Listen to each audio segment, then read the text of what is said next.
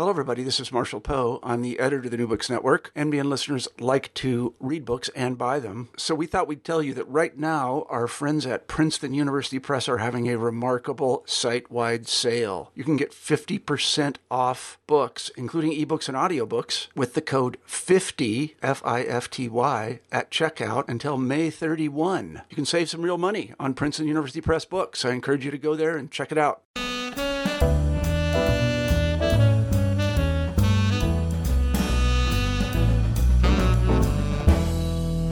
Everyone, I'm C.P. Leslie, the host of New Books in Historical Fiction. Today I'm speaking with Gwen Katz about her debut novel, Among the Red Stars. Although the book is listed as YA, I'd like to emphasize right off that it will certainly appeal to adults as well. By the time you reach the end of the interview, you will understand why. Participation of women in combat became a hot topic in connection with the 21st century wars in Iraq and Afghanistan. But it is generally less well known that even in World War II, some women performed more than supporting roles. Most notably, the Soviet Union formed 3 all-female units of fighter pilots and bombardiers, some of whom flew nightly missions against the Nazi invaders. Among the Red Stars tells the story of these women, who inflicted so much damage that the enemy began to refer to them as the Night Witches. The I in the excerpt that follows is the heroine, Valentina Sergeyevna Korolyova, known to friends and family as Valka. The voice on the radio spat out a few intelligible words before melting back into static. Large crowd here in the City of Youth, despite the gloomy weather. They are all hoping to catch the first glimpse of... "You're messing it up," I told Pasha, who knelt by his radio, fiddling with its wire innards. "We'll miss it." "It'll be in the papers tomorrow." I gave Pasha a derisive snort. "I want to be able to say I was listening when the Rodina landed. What good is it if I see it in the paper like everyone else?" "When do I find out what we're listening to?" asked my cousin Iskra, leaning over from the chair next to me.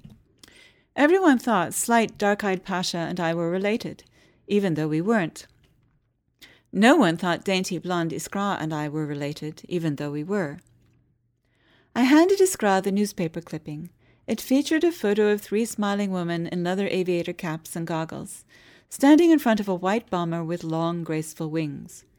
"Yesterday," I said in my most dramatic radio announcer voice, "my namesake, the remarkable pilot Valentina Grizadubova—" "You were named after our grandmother," Iskra interrupted. "Do you mind?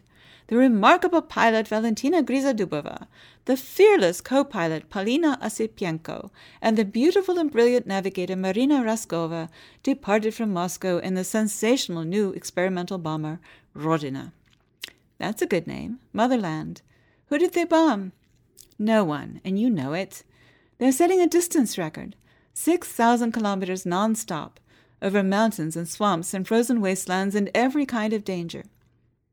"I heard Marina Raskova give a speech once," said Pasha, "about how more girls should learn to fly. Her voice sounded like the color indigo." I said, "We'll be able to hear her for ourselves if you ever get that radio working."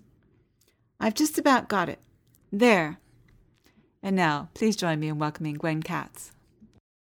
Hi, Gwen. Thanks so much for agreeing to talk with me today. Thanks for having me. As you note on your website, you are an artist, a game designer, and a, quote, retired mad scientist, unquote. Indeed, your site includes an entire gallery of art associated with this book. I'll give the URL at the end of the interview, and I encourage listeners to check it out for themselves. But tell us about those earlier stages of your career and what led you to supplement those other interests by writing fiction. Oh, well, I've been writing fiction since day one, but I only took it up professionally a few years ago. Creative interests have always been my main thing, and I've always been drawing. I've always been making up stories. I did do science. I did chemistry when I was in high school and college. But I just never ended up taking that up as a career afterwards. I just decided to go back to my passion, I guess. And how did you come to focus on Soviet women pilots in particular?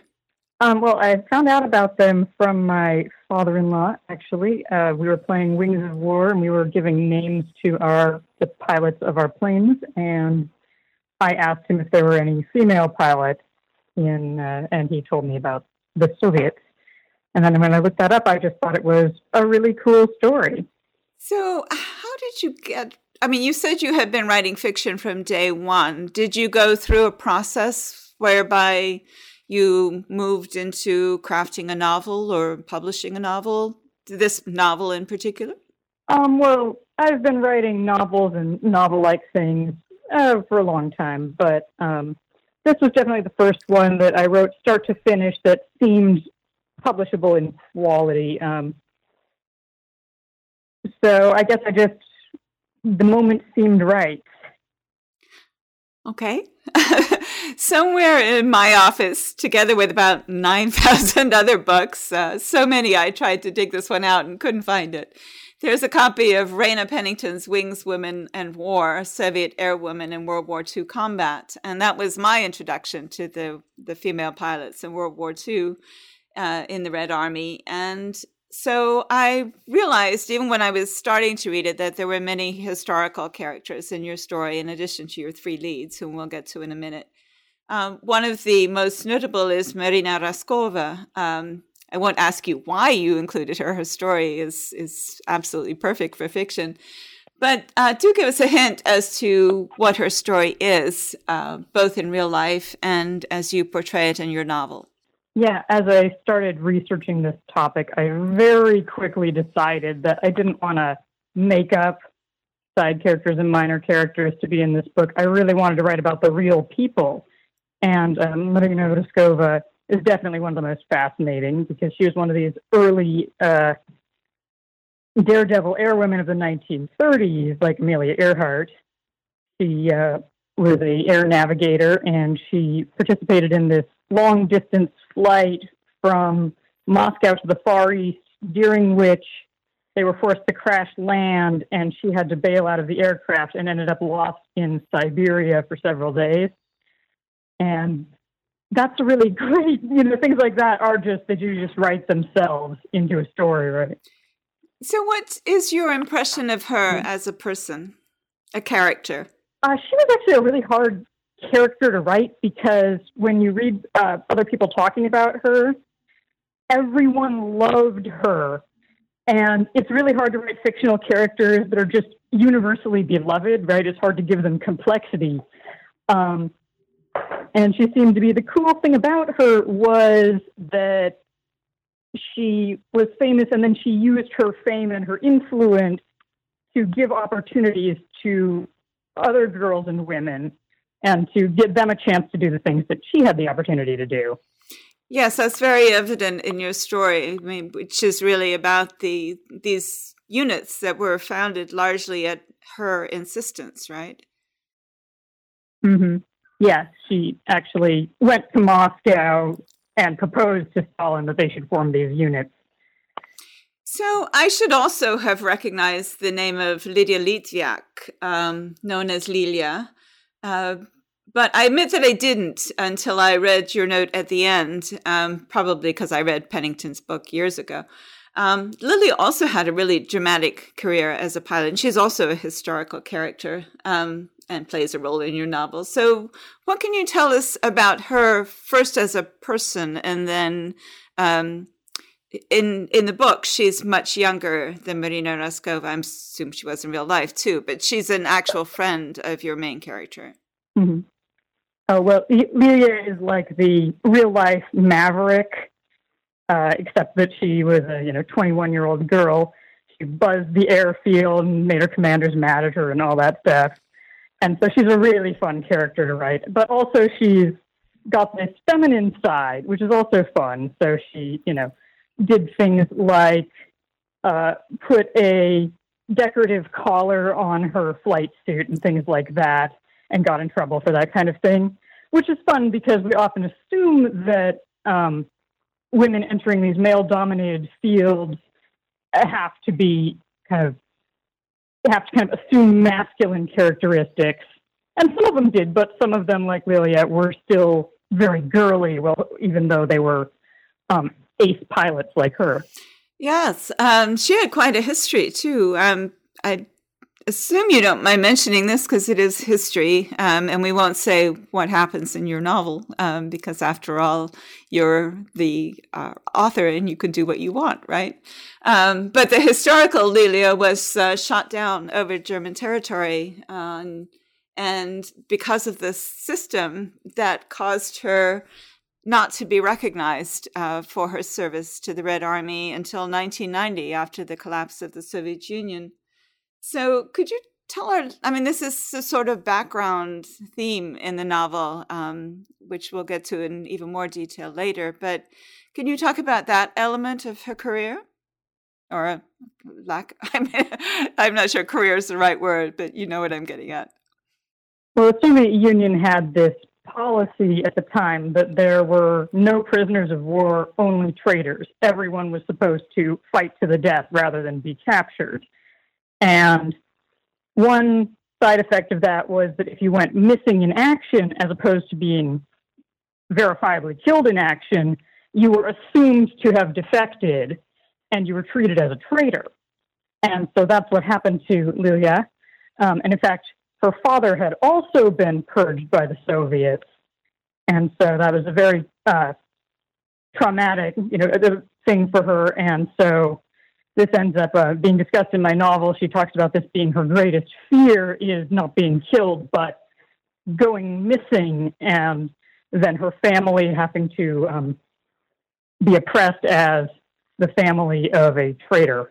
So this is, as I say, this is part of the background of the novel, is this atmosphere of fear, and especially fear of being somehow considered an enemy of the people. And it particularly affects one of your three leading characters, whom we'll talk about in a minute. There are many other historical characters that we could also talk about. Yevdokia Vershanskaya, Tamara Kazarinova and her sister Militsa.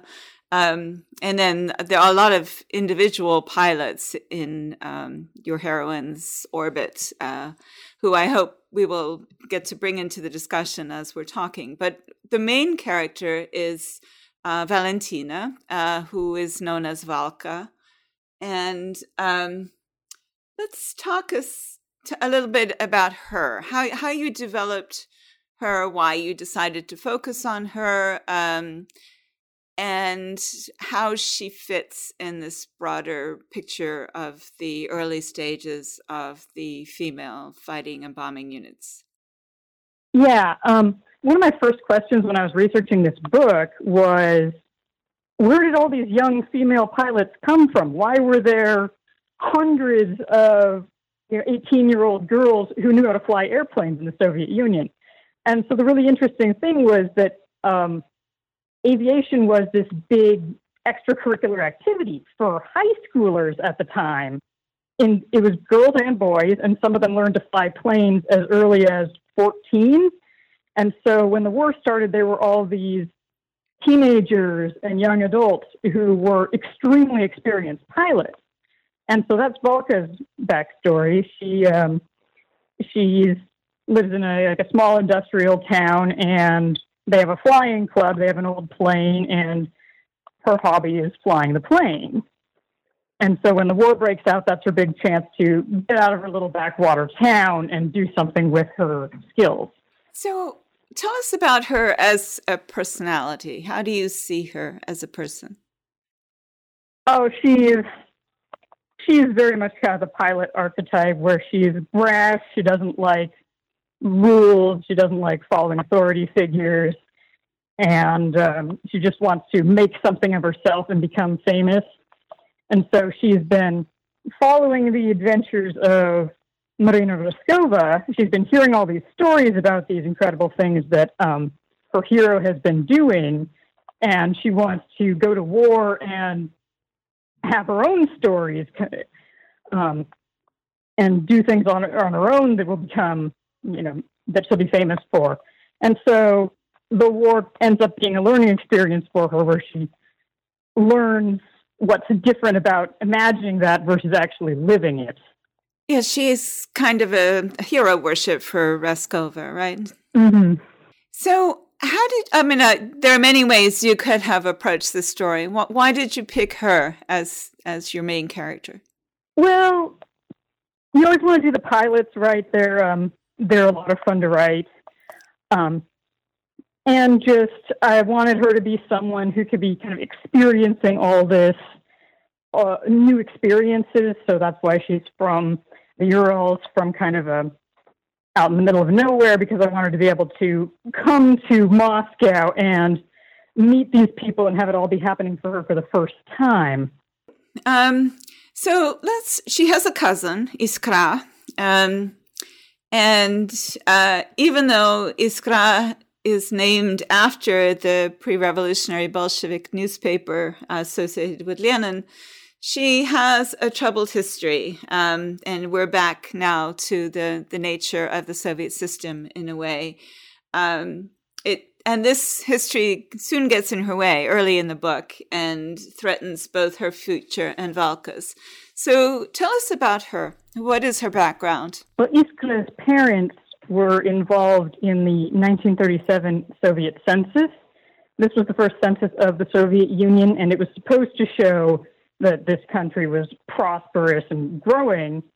But of course, they'd had these big famines and tons of people had died. So the census, the population ended up being much, much lower than it was supposed to be. And Stalin declared that it was wreckers who were deliberately sabotaging the census, and a bunch of people involved got purged. So that's what happened to her parents. And so Iskra has this conflict in her background where her parents were very loyal Soviets, and she's a very loyal Soviet, and yet they were punished even though they hadn't done anything wrong. And so she's kind of living against the background of that and trying to find a way to justify in her mind that what happened to them was somehow justified. And she does it in part by really embracing the very system that has destroyed them, basically. Right. It's a kind of interesting psychology. I mean, it's not uncommon, but it is.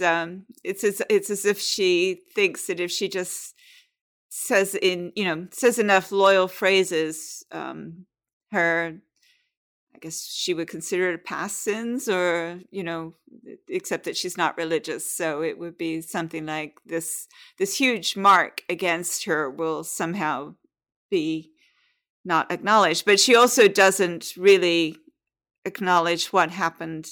In other words, she accepts the state's view of what happened to her parents, that they were, at least initially, that they were in fact wreckers. Yeah. Well, she's built her whole worldview on this system being a good system and a just system.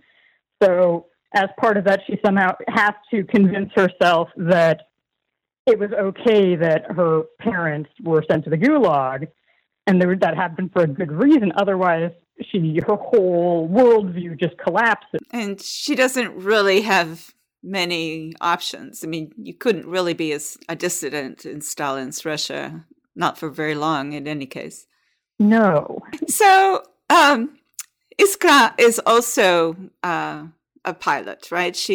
When she and Valka go for their interview, I guess we could call it, audition, something like that. They both go as pilots. So what happens to her? So Iskra ends up being assigned as a navigator, and there were so many qualified pilots who applied to be in these regiments, and they had a whole problem with recruiting enough navigators because everyone wanted to be a pilot and everyone wanted to fly a fighter and become an ace, right? So nobody wants the less glamorous roles. Nobody wants to be a mechanic or an armorer or something like that.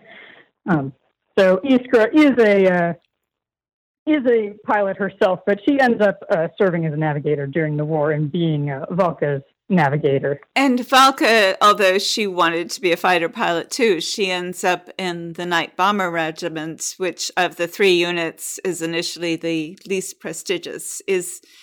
Was there a reason why you wanted to make your characters not fighter pilots, not aces? Well, you always want to be telling the underdog story, right? So there was this day bomber regiment, for instance, that flew these advanced dive bombers that were very high tech.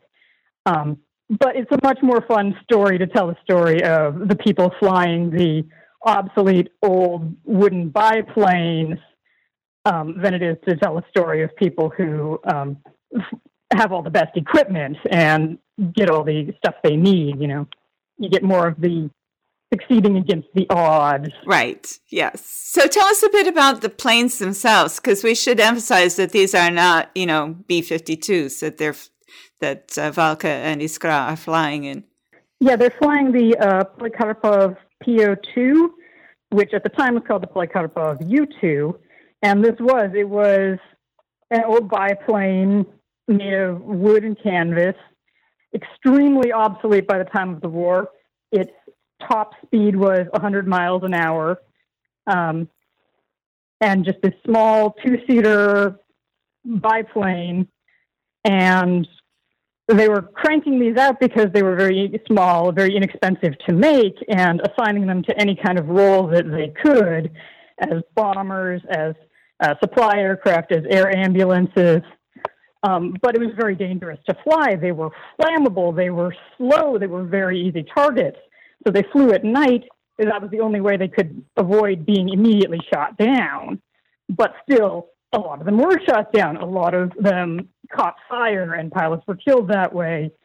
It was a very, very dangerous job to have. Yeah, my mental image, and this may be unfair, is of Snoopy and the Red Baron. That kind of, when he's imagining himself, that kind of plane. A little bit like that, yeah. But of course, that was a high-tech plane in World War I that the Red Baron flew. Well, the various planes that he flew. Whereas a similar type of plane by the 40s, when they had, aluminum fighters, single-wing fighters, was very, very old-fashioned. Right. So, but this is in part how Valka gets into the service, right? Because she can fly a plane like that. Well, it was a common trainer is what its main purpose was. So lots of these people who learned to fly in the 30s learned to fly on this plane. But what I'm remembering is that she's accepted in part because she knows what to do when the plane isn't doing what it's supposed to do, that she knows how to fix it or to compensate. Yeah, they've got this old broken down plane that they fly at her air club. And so she's used to situations where everything goes sideways in the air and she has to figure out what to do. Or the plane stalls out or something stops working. And so that would have made her a valuable person to have in a regiment that was flying these very, very obsolete aircrafts under such difficult conditions. So let's move to, I mentioned you have 3 leads, and we've talked about 2, Valka and her cousin. And the third is Pasha. And as people mentioned, as I mentioned in the introduction, Pasha has, you can hear that he has elements of synesthesia, which is really interesting. But tell us about him. He is not flying a plane. What is he doing, and where does the synesthesia come from? I can do this. Well, Pasha gets drafted to be a radio operator, and he's only 17 at the time. And I have this theme I like to explore in my stories. It's about men who go to war and are no good at it, because our usual image of soldiers, like in World War II, are these very brave, very competent soldiers. But the fact is, if you draft everyone between the ages of 17 and 26, every man, you're going to get lots of people who just are no good at it. You're going to get lots of people who don't have the temperament to kill or to be cool under pressure. And these people, it's easy to treat them like they're failures or like they're not heroes, but in a way they're even more heroic because they had to endure under these circumstances that they're so ill-suited for. I think that's a really interesting observation. I mean, especially given the casualty levels that they had in the Soviet Union immediately following the invasion in June 1941, because it was totally unexpected. And then, continuing through Stalingrad. Yeah. They had to. I mean, they were pulling in every backwater peasant that they could find. So, yeah, I mean, but Pasha actually does have skills. They're just not military skills particularly. He does, yeah. He's good with electronics, which is why he ends up being a radio operator. And he's musical, but that's the kind of skill that doesn't get valued very much when you're on the front. Right, yeah. In fact, he sees sounds. That's the synesthesia. And is that something you have experience with? A lot of creative people do, although I don't particularly. But I know other writers who do. Mm-hmm. Yeah, I do, although not the version that Pasha has. I'm a color grapheme, so I see letters and numbers as different colors. When you're writing in English, well, I suppose it's true in a lot of languages, there's a problem that our visual vocabulary is so much richer than our vocabulary for any other sense. And so it's a problem if you want to write a character like Pasha, who's more acoustically attuned, is there just aren't that many words to describe sound. So synesthesia was an interesting way for me to kind of commandeer the visual vocabulary and use it to describe the sounds he's hearing. Ah, yeah, I like that. And the thing is that the colors also have emotional resonance, which I mean, I don't know, but that communicates then in a way that it's hard to do if you're just talking about sounds. Right, yeah. When you're just talking about a sound, you can say it's a loud sound, and that's not very evocative. It's much more evocative to say, it's a red sound. That just immediately brings up way more senses in your mind of what kind of sound it was and what it's supposed to make you feel. Yeah, no, that's true. One of the women in my writing group has a version of synesthesia, and we were just discussing a character's name, and she said, "Oh, well, I like that one because it's purple and sparkly." And I thought, yeah, that's exactly right. That's exactly who my character is. She's purple and sparkly.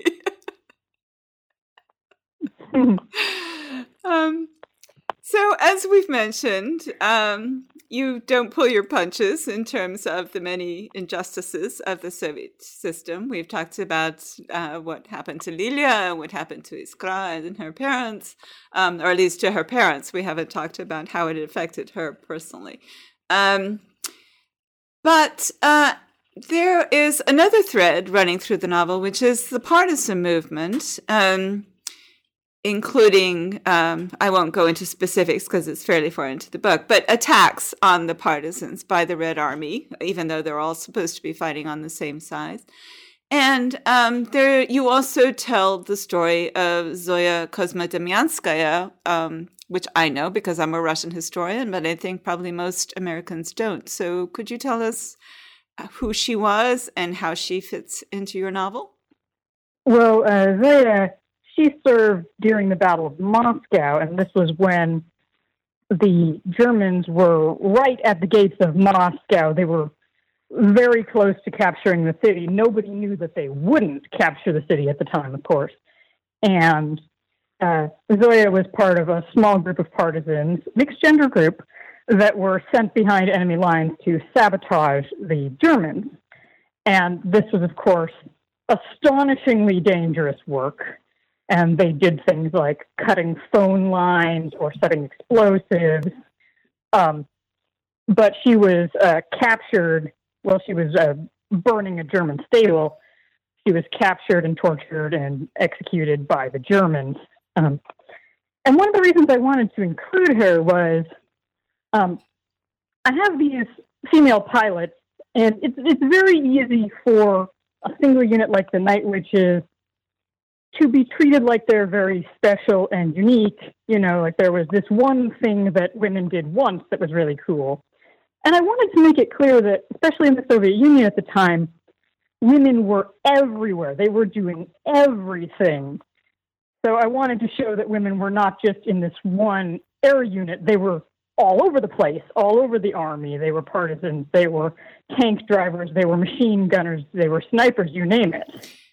And she's also hooked into the story in fictional terms, because another thing that happened as a result of all this killing and the area that Valka is stationed in, I mean, there was just enormous destruction from the war caused by both sides, is that many, many children were orphaned. And one of your characters who ends up with Pasha's regiment is this little boy named Petya, who it turns out has witnessed the execution of Zoya Kozma-Demyanskaya.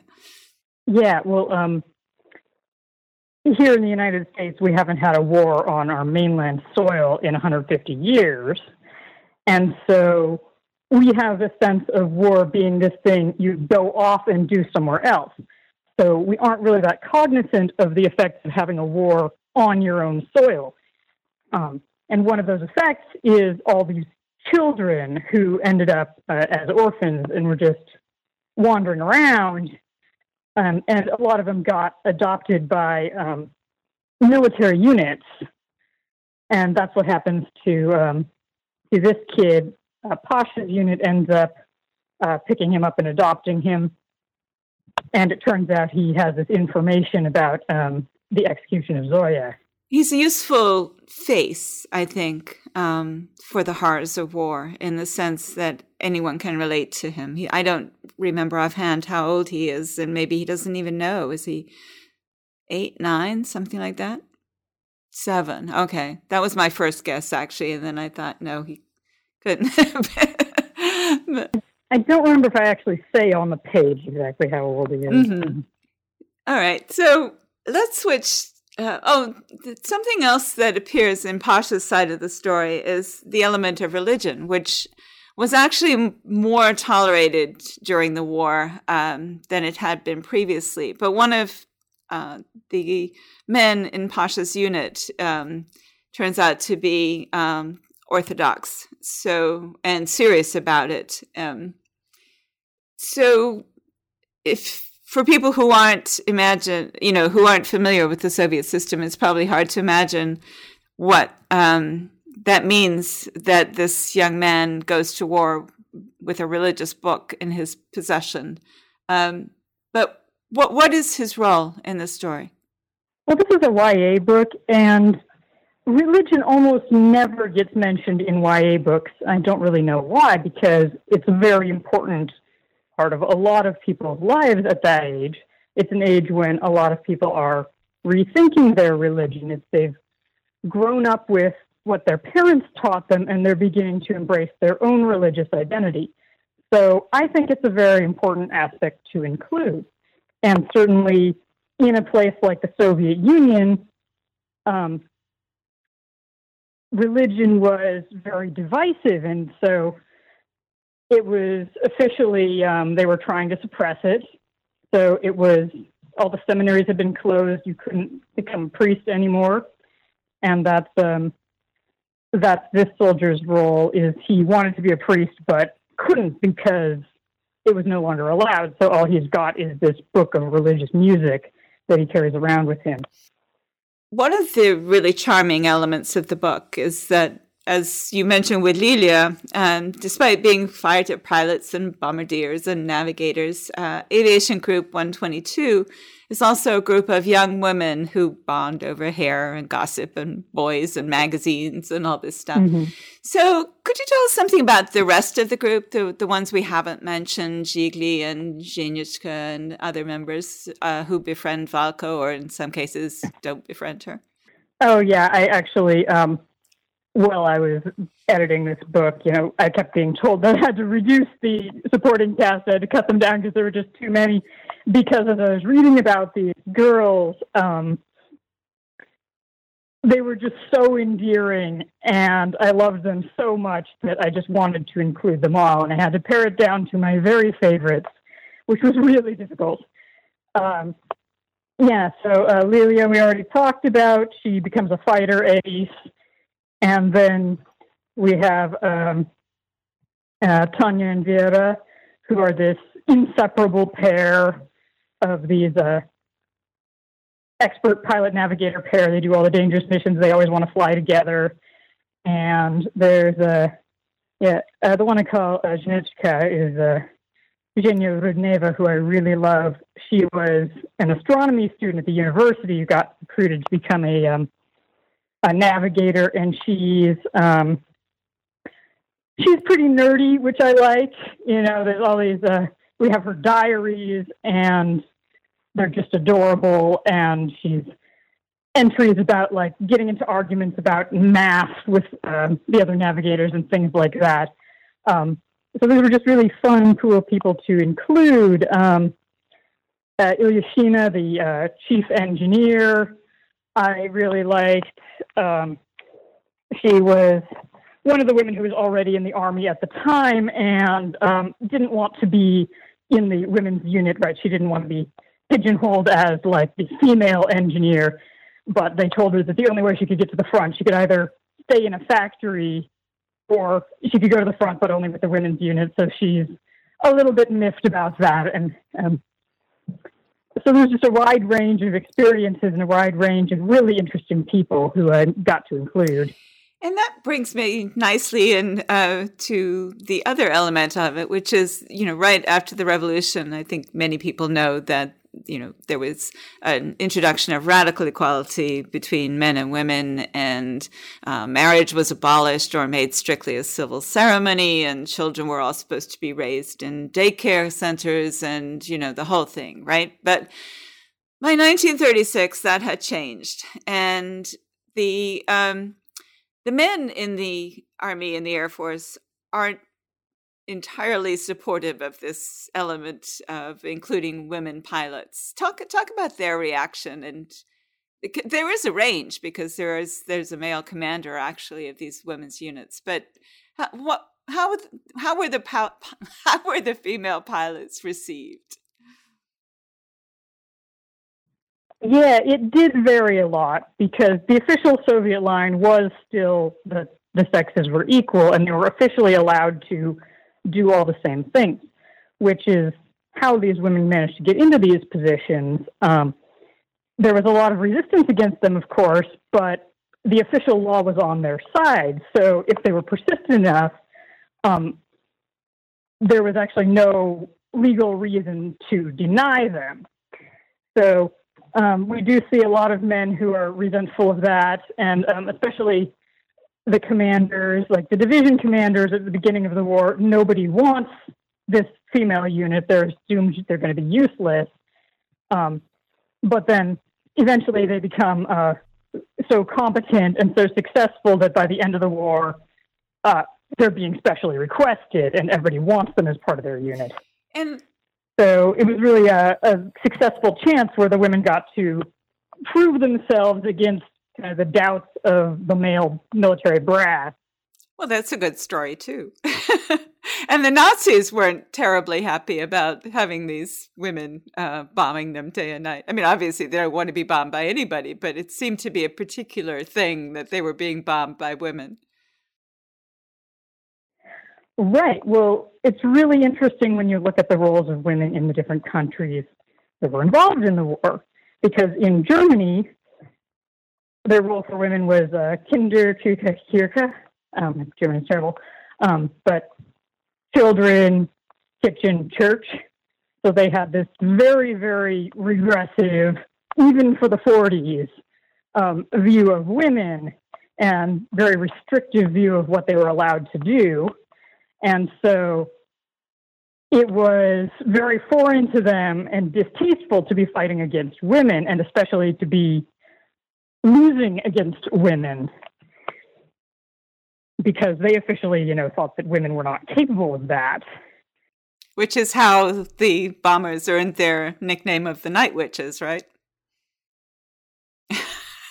I guess if you can't do anything else, you just slander people. Yeah, well, it's a time-honored strategy, right?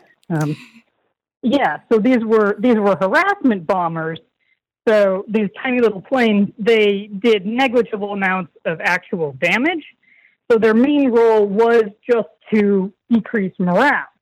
It was to keep the men from ever getting to sleep, and they constantly had to get out of bed and go take shelter from being bombed, and were constantly afraid, and that was their main purpose. And so making them be women and having to get out of your bed in the middle of the night and go run and take shelter from a bunch of 18-year-old girls was just an extra layer of humiliation for them. Right. Yes, I can see that. So, as we've noted, a great deal of history wends its way into your novel in a very entertaining way, I want to emphasize, and very naturally. Were there places where you found yourself having to deviate from the historical record for the sake of your story? A few tiny places. I wanted to keep it as close to history as possible, but the fact that I wanted to include real people and real units meant that there was occasionally a place where I wanted somebody to be present when they weren't, or I wanted something to happen during the window of the time frame of the story, but it actually happened later. And so occasionally I had to move stuff around. For instance, I have the Night Witches being present at Operation Mars, at this big offensive, which they technically weren't actually present for. They were down in the Caucasus at the time. Different PO2 units did serve there. So hopefully I think it does give an honest impression of what the history was like, and all the major events of the war certainly are accurate. But yeah, you shouldn't use it as a history book, because there are occasional small things that I moved around and changed dates and changed locations. And that includes the Kazarinova sisters, right? Yes. Yes, they were present at Aviation Group 122. They were present when these units were being trained, but then Tamara went off to command the fighters, and Milica was assigned to the day bombers, and so the night bombers they were never involved with. But I really wanted to include them because they're just delightfully controversial figures. There's this whole controversy with the fighter unit that Tamara was deliberately trying to make them fail, and possibly deliberately sending pilots into dangerous battles to be killed and all this stuff. We have no way of confirming that, but it's a rumor. And so I thought she made a really fun counterpoint of, as opposed to Marina Voskova, who was an experienced pilot who was using her position to help other girls get into her field. We have the Kazanovas, who were experienced pilots who kind of resented the fact that other girls were getting into their field. They felt like we had to work to even be allowed to serve, and we put in all this hard work, and now these girls are just getting invited. Like, who invited them? Why should they get to have it so easy compared to us? Yeah, they're fun. I mean, antagonists are always fun, let's face it. Mm-hmm. So, are there any other favorite elements or characters from your novel that you'd like to mention that we haven't gotten to? Oh gosh, I think we've actually covered a lot of the stuff that, a lot of the important stuff. Okay, then let's just move on. What would you like readers to take away from Among the Red Stars? Well, certainly, especially since I'm writing this book for a young audience, although I hope all ages will enjoy it. Certainly the female empowerment aspect is important. I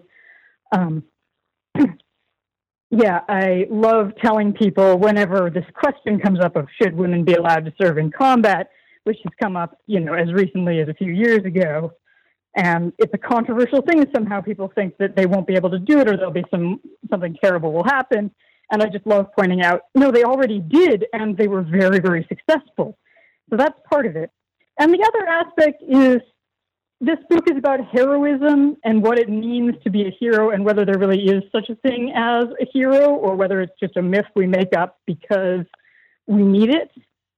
And so I'd like people to think about that and think about, when you have a hero, a celebrity, or someone that you really, really respect, thinking about why we do that and whether these people really are what we imagine they are. That's very interesting. That sounds like a great thing for people to take away. What about you? Are you working on something else now? Yeah, I'm working on another World War II book now. And this one's set in America, and it's about lesbians in the Women's Army Corps. So this is the American experience of allowing women into the Army for the first time, and it's extremely different than the Soviet experience.